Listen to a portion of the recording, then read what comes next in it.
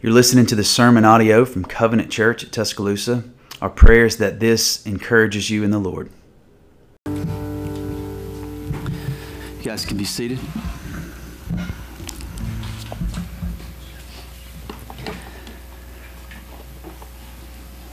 There you go. Thank you. Well, good morning. It's good to see you this morning. Thank you, Joseph, Denise, and Gabs for leading us in worship. So I'd like for us to go to the Lord in prayer before we jump in.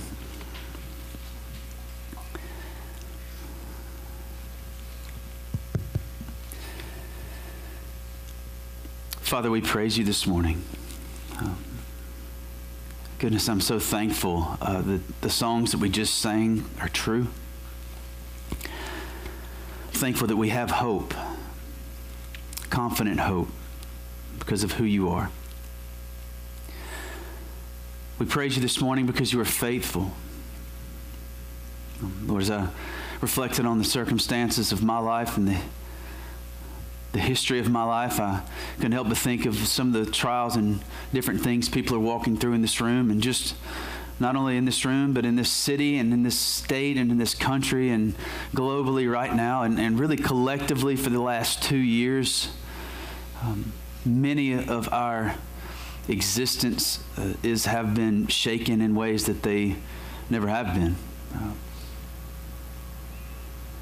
And if we're honest, there are lots of circumstances in our life that don't feel consistent with what a loving God and Father would allow. And so, Father, I pray that you would teach us to trust. Father, I thank you for the truth that your word reveals to us about not only your sovereignty and your power, but your providence. Your providence and your working out your plan for your ultimate glory and our ultimate good. And so, Father, this morning I pray that you teach us from your word. I pray this in Christ's name. Amen. All right. If you have your Bible this morning, we'll be in Ephesians chapter 3. It was going to be verses 1 through 6, but it's just going to be verse 1, and I'll explain that more here in just a second. But I'm glad that you're here with the rest of us mere mortals that didn't go anywhere for spring break. And so I don't know how you are, but I usually pray for rain and frostbite for those that are at the beach while we are here. So, but I am really glad that you're with us as we continue our journey through Ephesians. Ephesians chapter 3, verse 1 says this: "For this reason I, Paul, a prisoner of Christ Jesus, on behalf of you Gentiles." And that's it.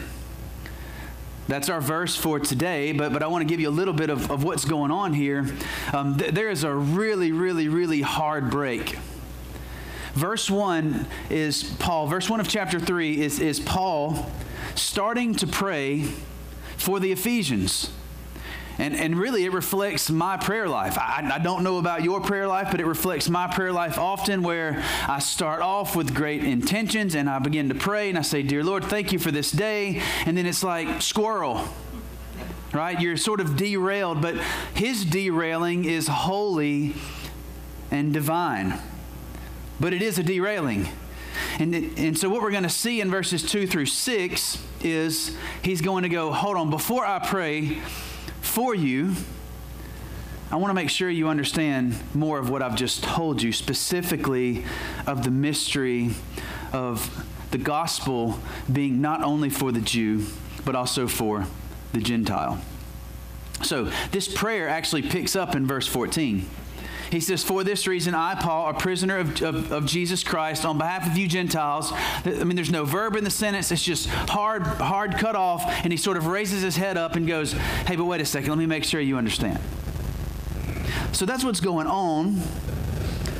The Holy Spirit, in these first words, pushed him to be sure that they understood. Now, in the outline, some of you know this, some of you didn't.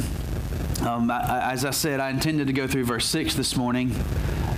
But I was derailed with verse 1 in a little bit different way than Paul was. I just kept reading verse 1 over and over and over again.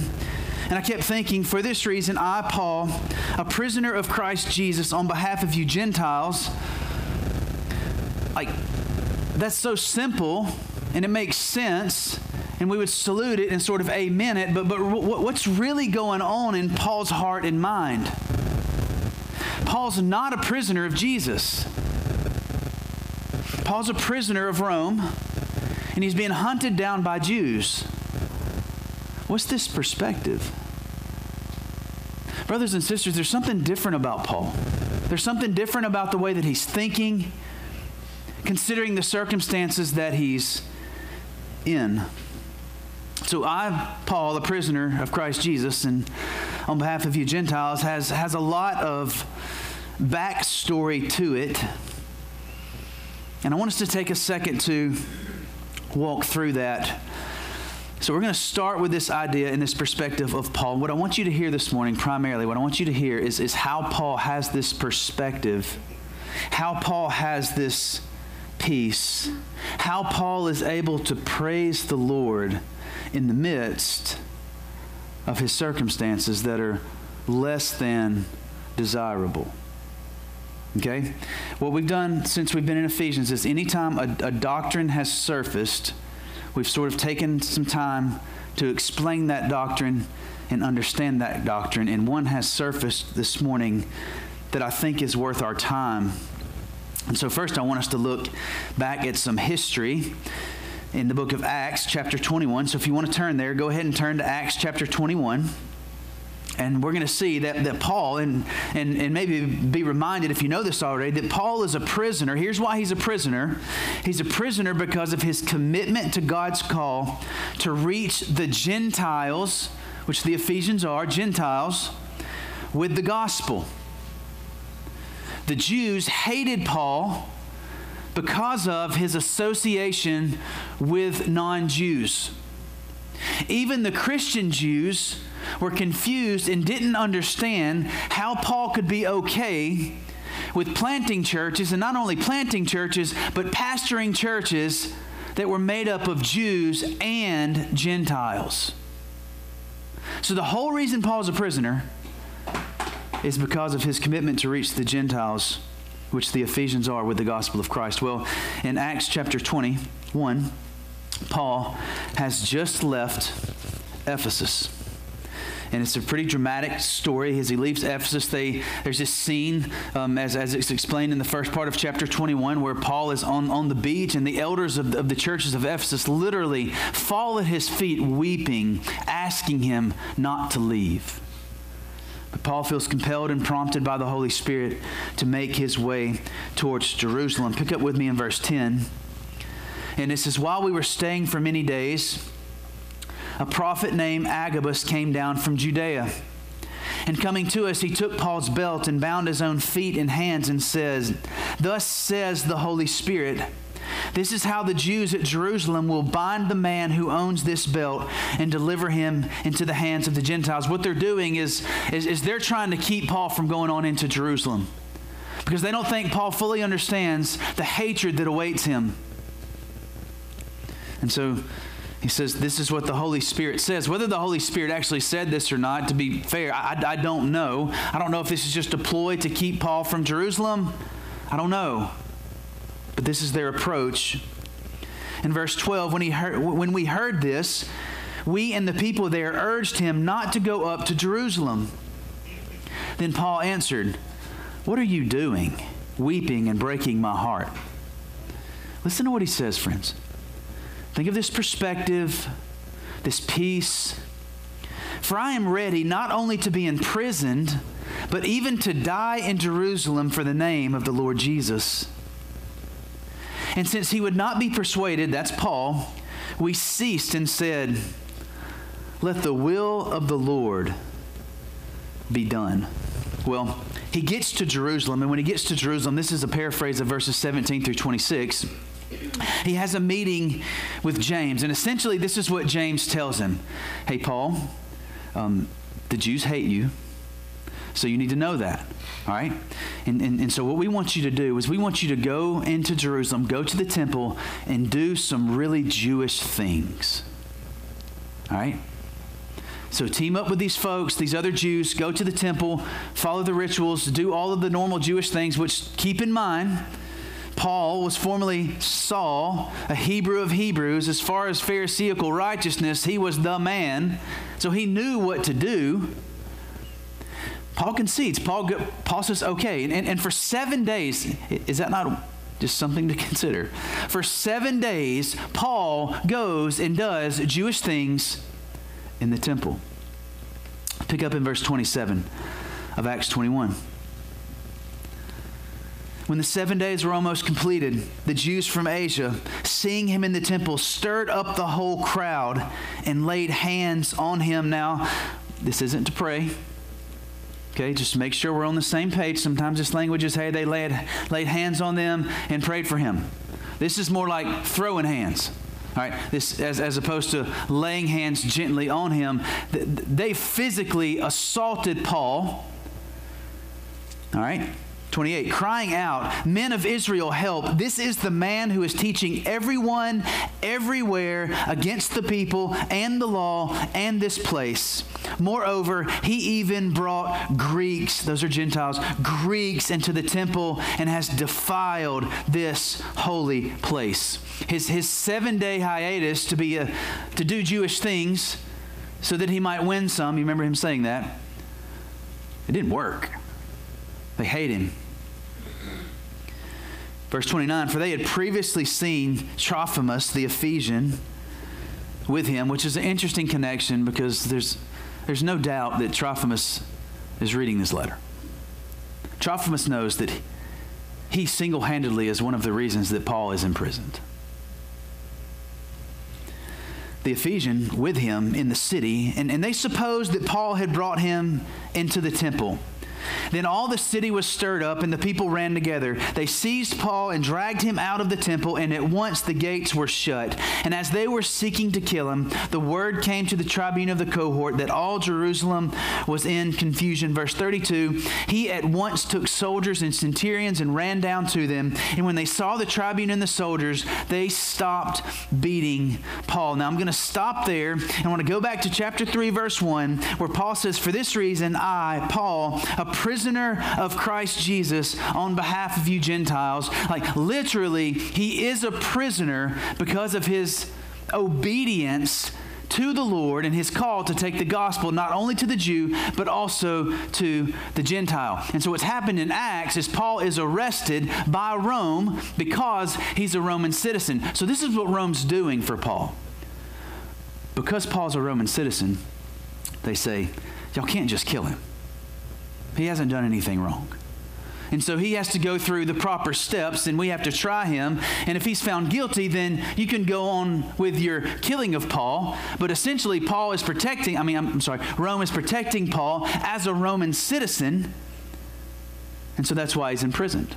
And it's not a normal imprisonment. He is in what is sort of a house arrest, but in that house arrest, he does have a Roman soldier with him all the time. And history says more than likely he was chained to this soldier, at least at night, in some cases all day long.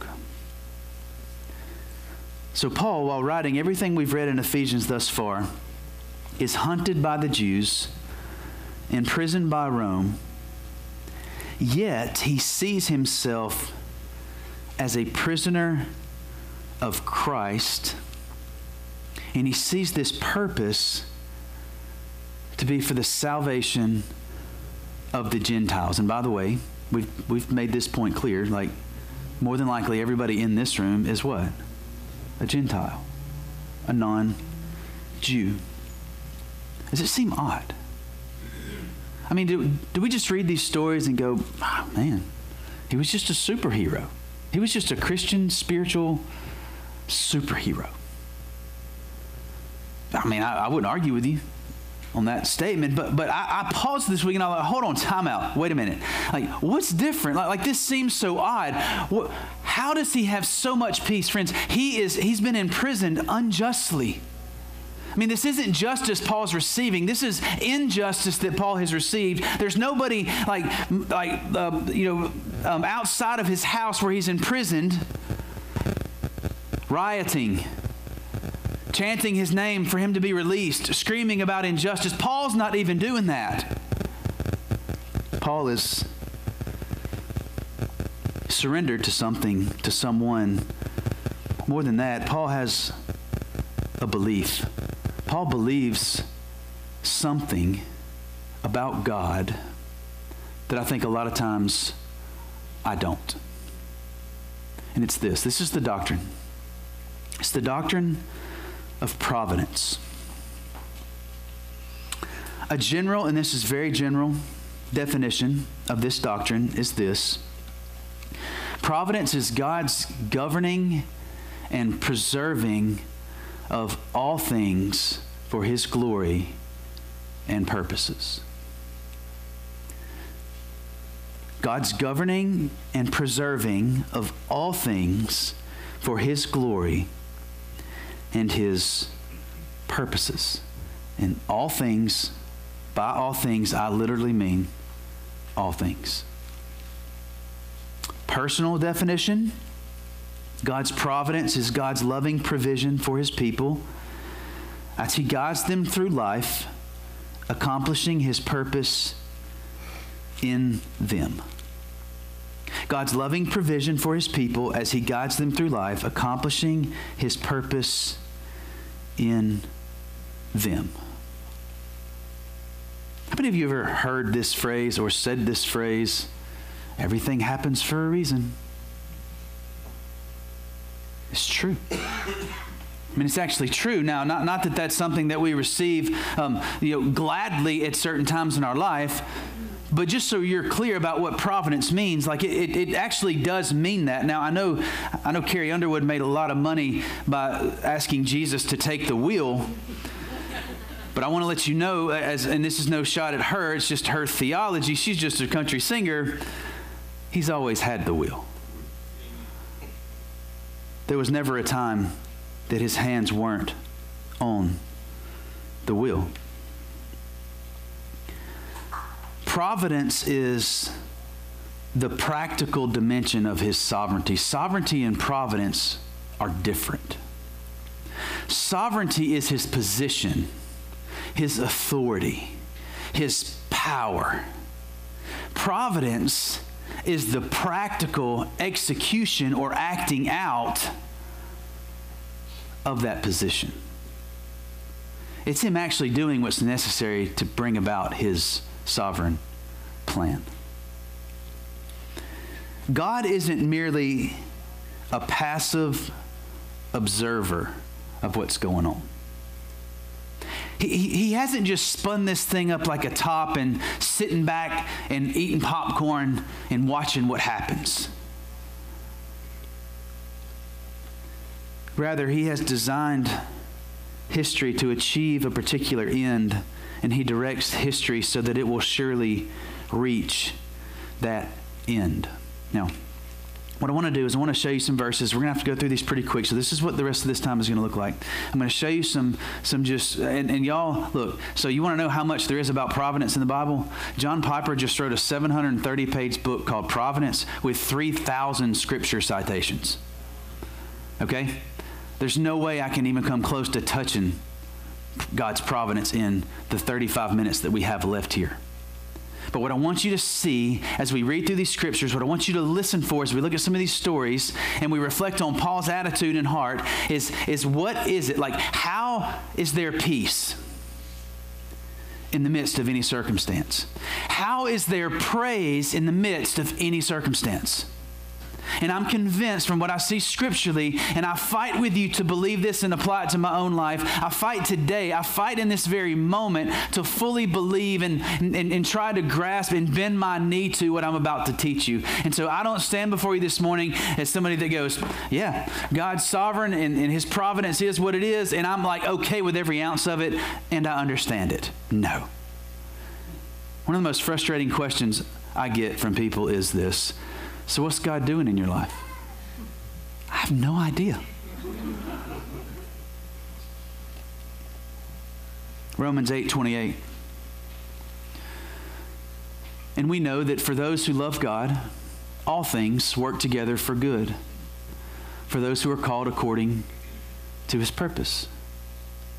It's providence. All things work together.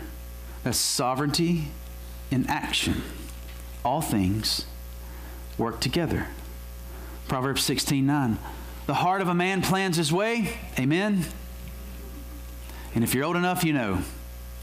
But the Lord establishes his steps. That's providence. Next slide. Proverbs 19:21. Many are the plans in the mind of a man. Amen. And if you're old enough, you know. But it is the purpose of the Lord that will stand. That's providence. The lot is cast into the lap, and this is modern day rolling the die. Just how sovereign is he? How engaged is he? Well, according to Solomon, even the roll of the dice is his decision. The lot is cast into the lap, but every decision is from the Lord. Brothers and sisters, that's providence. Psalm 33:11. The counsel of the Lord stands forever. The plans of his heart to all generations. Brothers and sisters, that's providence, and that's providence for every generation. He hasn't taken a generation off. Next slide. Daniel 4:34 and 35. Of course, there's context around this, but listen for providence, listen for peace, and listen for praise. At the end of the days, I, Nebuchadnezzar, lifted my eyes, and there's a really good story behind this, to heaven, and my reason returned to me, and I blessed the Most High, and praised and honored him who lives forever, for his dominion is an everlasting dominion. That's providence. And his kingdom endures from generation to generation. That's providence, and he's being praised for his providence. All the inhabitants of the earth are accounted as nothing, and he, that's the Lord, does according to his will among the host of heaven and among the inhabitants of the earth, and none can stay his hand or say to him, what have you done? It's providence. Matthew chapter 10, 29 through 31. Jesus says, are not two sparrows sold for a penny? And not one of them will fall to the ground apart from your Father. But even the hairs of your head are all numbered. Fear not, therefore. You are of more value than many sparrows. That's providence. In Job 38, Job gets to a place in his life where it's understandable. Job questions the Lord. He's lost everything. He's lost everything but his own life, literally. He questions the Lord, and this is the Lord's response. And I'm just going to skim through. I encourage you to go back and read Job 38. Then the Lord answered Job out of the whirlwind and said, who is this that darkens counsel by words without knowledge? Job, where were you when I laid the foundation of the earth? Tell me if you have understanding. Job, who determined its measurements? Surely you know. Or who stretched the line upon it? Job, have you ever commanded the morning since your days began? And caused the dawn to know its place, that it might take hold of the skirts of the earth, and the wicked be shaken out of it? To answer your question, Job, have you ever comprehended the expanse of the earth? Declare, the Lord says, if you know this. Job, have you entered the storehouses of the snow? Just barely opened for us yesterday, didn't it? Have you entered the storehouses of the snow, or have you seen the storehouses of the hail, which I have reserved for the time of trouble, for the day of battle and war? Job, can you bind the chains of Pleiades or loose the cords of Orion? Job, can you send forth lightnings that they may go and say to you, here we are? Job, have you ever considered who provides for the raven its prey, and when its young one cries to God for help and wander about for lack of food? Job, do you know when the mountain goats give birth? Do you observe the calving of the does? Can you number the months that they fulfill? And do you know the time when they give birth, when they crouch, bring forth their offspring, and are delivered of their young? And he goes on and on and on. And brothers and sisters, that's providence. How far does providence reach? It has no limits. There's not a blade of grass. There's not a bird of the air. There's not a fish of the sea. There's not a grain of sand, a particle of dust. There's not one cell in our bodies that are made up of millions of cells. And there's certainly not one human being that God is not sovereign over. Well, this plays out in stories as well. And again, we're looking for peace in the midst of circumstance. Paul has peace. Paul is able to praise because Paul sees that there's actually purpose because God is providentially working in his life. And not just in his life, but also in the lives of those around him. Well, a familiar story to you is Genesis 45, and this is the story of Joseph. And so basically what's happened to Joseph is he's been ousted by his brothers. Now, he needed a PR man in typical little brother fashion. He has a dream, and in his dream, all his brothers bow down to him. And those of you that are little brothers or little sisters, I mean, if you have a dream where your older siblings all bow down and worship you, you're going to tell them, right? Of course you're going to tell him. Well, he tells them, and what happens, and there's obviously a lot going on here, but his brothers make up this elaborate story, sell him off into Egyptian slavery, and make up a story and go back and tell his dad that he's been killed. They even bloody up his coat that his father had just graced him with. They couldn't stand the fact that he was the favorite. They hated him, and they sinned against their father. They sinned against their brother, and they sinned against their Lord. Well, Joseph didn't exactly have an easy life. If you're familiar with the story, there were certainly some ups and downs, but where he finds himself is second in command. That's where we are. Second in command because of his ability to interpret some dreams, and as we'll see, because God's hand is clearly in his life. But now there is a famine, and his brothers need help. And in Genesis 45, starting in verse 4, that's where we'll pick up, there's a confrontation with he and his brothers. So Joseph said to his brothers, "Come near to me, please." And they came near. And he said, "I am your brother Joseph." Now listen to this. This is important. It doesn't seem important, but it's important. "I am your brother Joseph, whom you sold into Egypt." He's acknowledging their sin. But watch this. Verse 5, I don't even know if I understand enough about it to even be addressing it right now. "And now, do not be distressed or angry with yourselves because you sold me here." All right, so he acknowledges their sin, but he doesn't harp on their sin. He doesn't beat them up because of their sin. He doesn't just continue on them about their sin, but also notice what he says at the end of verse 5, "For God sent me before you to preserve life." In verse 4, he said, "You sold me into Egypt." In verse 5, he says, "God sent me." Verse 6, he says, "For the famine has been in the land these 2 years, and there are yet 5 years in which will be neither plowing nor harvest." Now look at verse 7, "And God sent me before you to preserve for you a remnant on earth and to keep alive for you many survivors." Verse 8, "So it was not you who sent me here, but God.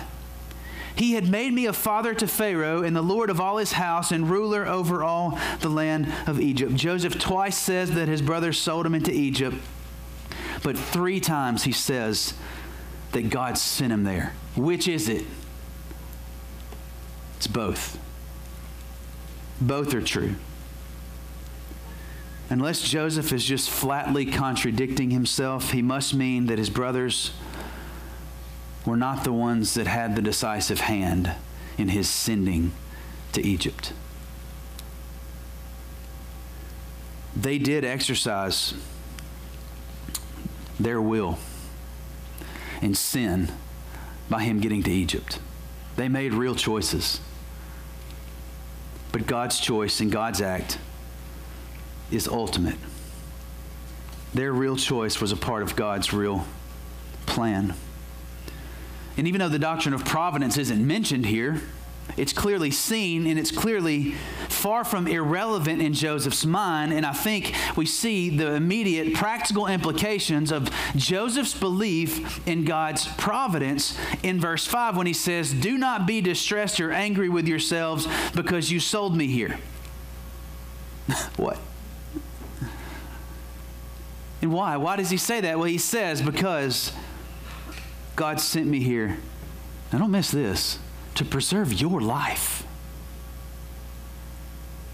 God used their sin to save their own lives. God's activity is the reason Joseph and his brothers need not to be distressed. Did they really sin? Answer that for me. Yes, they really sinned, and that cannot be ignored. But God had purpose for their actions, and that has to shape their response, and it has obviously shaped Joseph's response to what they have done. And so Joseph urges them to focus more on God's good purposes. Please don't miss this. Focus on God's good purposes in the situation and not their sinful actions.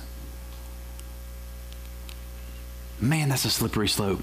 It feels like it, doesn't it? It feels like, oh, so just overlook the sin? Oh, so this means I can just do what I want to do. It's a misapplication. It's a misunderstanding. And please don't go that way. That's not the point. The point of this story is to see mercy. It's to see mercy. We shouldn't go, oh, I can sin and God's still going to be there to catch me when I fall. No, we should go, in spite of our sin, in brokenness, in spite of our sin, God still saves.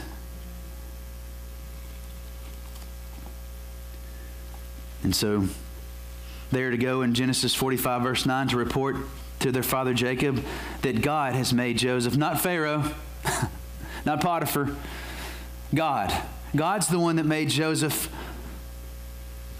Lord over Egypt. Verses 10 through 11 of chapter 45, we see the result of God's action will be the salvation for the entire family. Then I want you to look at chapter 50, verses 19 through 21. Man, this sums it up. This sums it up really, really well. And it says this, "But Joseph said to them, 'Do not fear, for I am in the place of God.'" Remember, we're looking for peace. How does God's providence, what does it produce? Well, one of the things it produces is it produces peace. That's why Joseph can say, hey, don't fear, for I'm in the place of God. Am I in the place of God? Verse 20, "As for you, listen, you meant evil against me, but God meant it for good, to bring it about that many people should be kept alive as they are today. So do not fear. I will provide for you and your little ones." Thus he comforted them and spoke kindly to them. It's God's providence. Joseph wholeheartedly believes that his steps are ordained and directed by the Lord. All of them.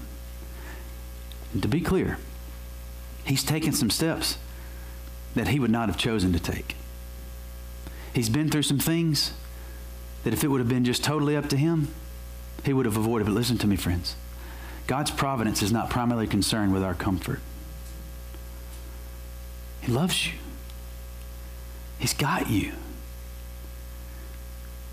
But he's not primarily concerned with us being comfortable with what he walks us through. He's primarily concerned with his glory and our ultimate good. And what it looks like to have peace because he's sovereign and because of his providence, and what it looks like to praise him because of his providence, is to trust that. You're not going to connect all the dots of God's providence. It's not a doctrine that's meant to be understood. It's meant to be believed. And it requires faith. And so I believe that this doctrine is enormously helpful and practical for all Christians, I may step out by saying this, I think it is the most important doctrine for us in regards to Christian living. Outside of the doctrines of the cross and sin and the gospel itself, once you come to know Jesus Christ through the gospel message, I think the single most important doctrine for us to embrace in order to live the life that God has called us to live, one that brings Him glory and praise and us peace and actual comfort, is the doctrine of God's providence. We are prone to forget that God is ultimately behind what's happening to us. I have been in my life really quick to give lip service to the truth of His providence, but a lot of times my emotions and responses are as if He is as surprised as I am by the situation or has nothing to do with the situation. I think too often the conviction that God is sovereign and that humans fulfill His plans has virtually no impact on our lives. And this may seem harsh to you, but I actually believe that living this way, and I'm confessing to you that I have and fight not to still today, it's actually a form of atheism that excludes God from His own creation. It excludes Him. If it excludes Him from His own creation, it excludes Him from your own life and your personal history and story and future. We suffer from a providence complex, and I want to be really, really tender here because I know that some are going through really difficult, painful seasons. And there's nothing actually helpful about someone walking into a situation where there's real hurt and there's real pain, there's real loss, there's real suffering, and just going, God's in control. Chill out. I say this with compassion. But I think that we are quick to celebrate the Lord's providence and salute Him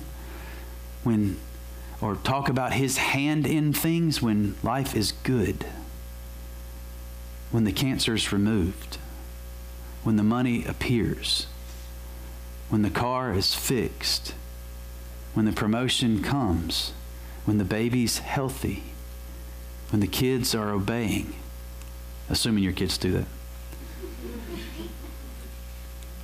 And I say a providence complex because when things are bad, or things are confusing, there's three responses that I've noticed in my life, and there are three sinful responses. The first one is to just be angry at God because I do believe He's sovereign. I'm mad. What is this? Or there's a response that says, maybe you don't have as much control. Maybe you just have control over certain things and like the main things, but not control of all the things. But then Matthew 10 sort of just eliminates that when it says there's not a sparrow that falls that the Father is unaware of. Job 38 actually annihilates that as well when he says, hey, are you the one holding the storehouses of snow and hail and telling the lightning where to strike? Did you lay the boundaries of the ocean? The answer to that for us is obviously what? Well, no. No. And so there's this threat to go, I'm mad at what you're doing. There's this temptation to say, well, maybe you're not as in control as I thought you were. Or maybe even worse, you aren't in control at all. And you're just reacting just like we are. In Joseph's story, what we see is that there was one act. There was one act. He was sold into slavery. But there were two different wills at work in that one particular act. In Paul's life, how does Paul say, even though he's not a prisoner of Jesus practically, he's a prisoner of Rome, he's being hunted by the Jews, how does he have peace? How is he able to praise? And it's because of his perspective and his understanding, much like Joseph's, of God's providence. he does not feel like or believe that he is experiencing anything or has experienced anything or, watch this, will experience anything that is outside of God's providential care for his life, regardless of what comes his way. That's why he can say, if I die in Jerusalem, so be it. So be it. I'll die with peace. I'll die praising. And it's because of God's providence. One more story. I got to hurry here. In John chapter 11, this is going to wrap it up. In John chapter 11, we see Jesus being dealt with in a similar way. And I'm going to read this really fast. In John 11, beginning in verse 45, I want you to listen here. This is after Jesus has raised Lazarus. His earthly ministry is on the ground running, like he's wide open. And there's a big stir around Jesus. He's caused a lot of ruckus, and there's a lot of noise around him, all right? And the Sanhedrin, the religious leaders of the day, have come together, and they're like, we got to do something with Jesus. Like, he's causing too much of a problem. There may be a revolt. People may turn against us. We got to do something with Jesus. So verse 45, many of the Jews therefore who had come with Mary and had seen what he did believed in him. That's in Jesus. But some of them went to the Pharisees and told them what Jesus had done. So the chief priests and the Pharisees gathered the council and said, what are we to do? For this man performs many signs. Verse 48, listen, if we let him go on like this, everyone will believe in him, and the Romans will come and take away both our place and our nation. You see the fear. They don't want to lose their power, and they believe that we got to kill this man so that we'll be saved. And then Caiaphas, verse 49, Caiaphas is an unbeliever. He does not believe Jesus is the Messiah. But one of them, Caiaphas, who was high priest that year, said to them, you know nothing at all, nor do you understand, listen, that it is better for you that one man should die for the people, not that the whole nation should perish. And watch what John gives us in verse 51 when he says, he, speaking of the unbelieving high priest, he did not say this of his own accord, but being high priest that year, he prophesied that Jesus would die for the nation, and not for the nation only, but also to gather into one the children of God who are scattered abroad. So from that day on, they made plans to put him to death. Caiaphas said, you're right. We have to kill him so that we're saved. His purpose in killing Jesus was so that they wouldn't lose their power. But John lets us know the purpose is for Jesus to be killed. But what you mean for evil, God intends for good. And you're actually right about this, that it is better for one man to die than for the nation to perish.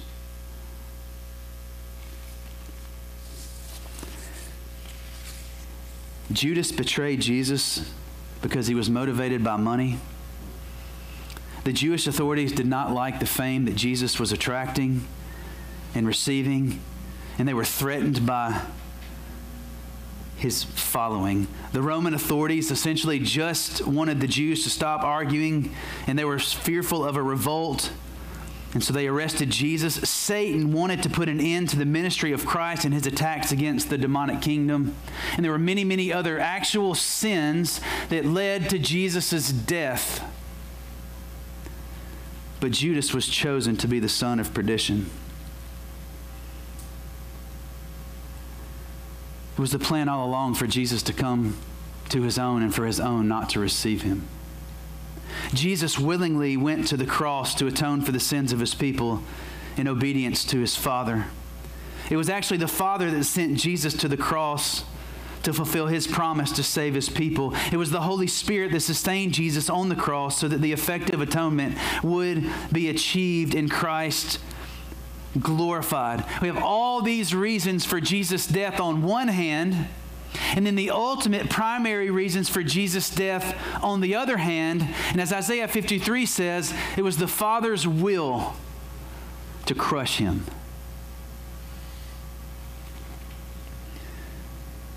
In Acts chapter 2, verse 23, I think I have that slide, Zach, do I? No. In Acts chapter 2, verse 23, I think it sums it up nicely when it says this.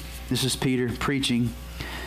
This Jesus delivered up according to the definite plan and foreknowledge of God. Could he be more clear? This Jesus delivered up according to the definite plan and foreknowledge of God. But watch this. And then he goes on to look them in the eyes and can honestly say, you crucified and killed at the hands of lawless men. Two wills, one's ultimate, and it's the Lord. And so in closing,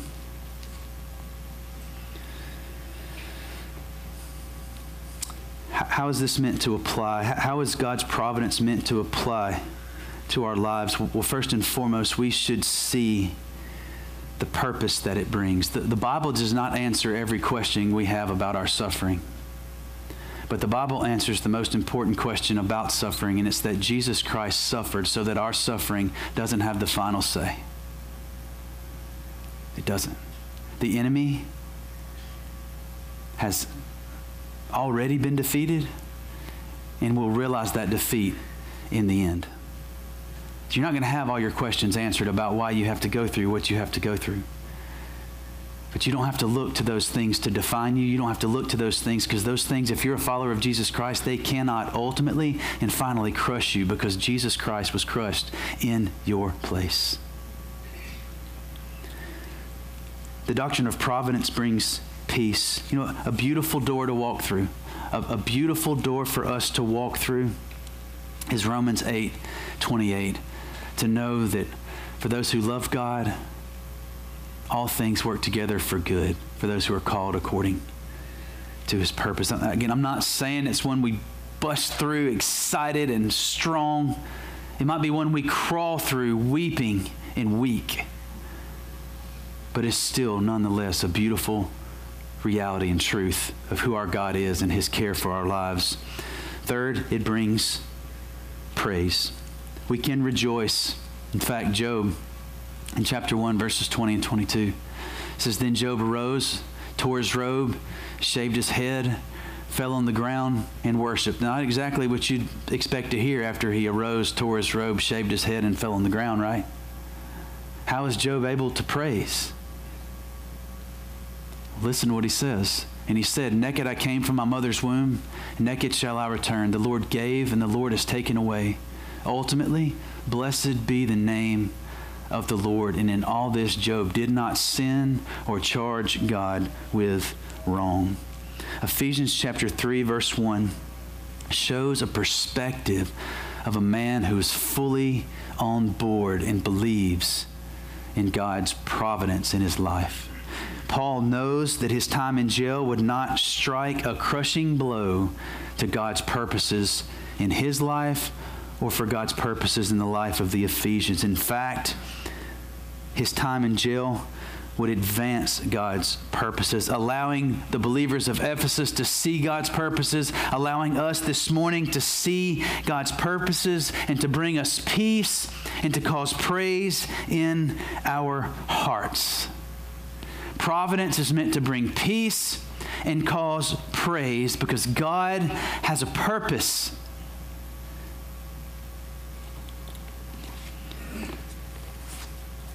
Two really important things providence tells us, and the first one is this, and I say this with kindness. Providence clearly tells us that we are not the center of this thing. It's not revolving around us. It's not revolving around our comfort. It's not revolving around what we want. It's not revolving around our glory. It's revolving around God's ultimate glory. But it also tells us this, and it brings peace and causes praise, is that we, like you, as an individual, you matter to God. He sees, he hears, and he knows. I can't make this truth be one that you embrace. I can't, because it's hard. It's deep. But I pray this morning that the Holy Spirit causes you to embrace this reality about who the Lord is and what he's done, what he's doing, and what he will do in our lives. Let's pray. Father, thank you for your grace and your mercy.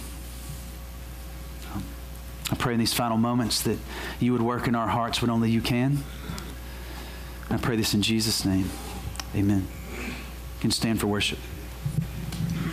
We'd like to thank you for listening to the sermon audio from Covenant Church at Tuscaloosa.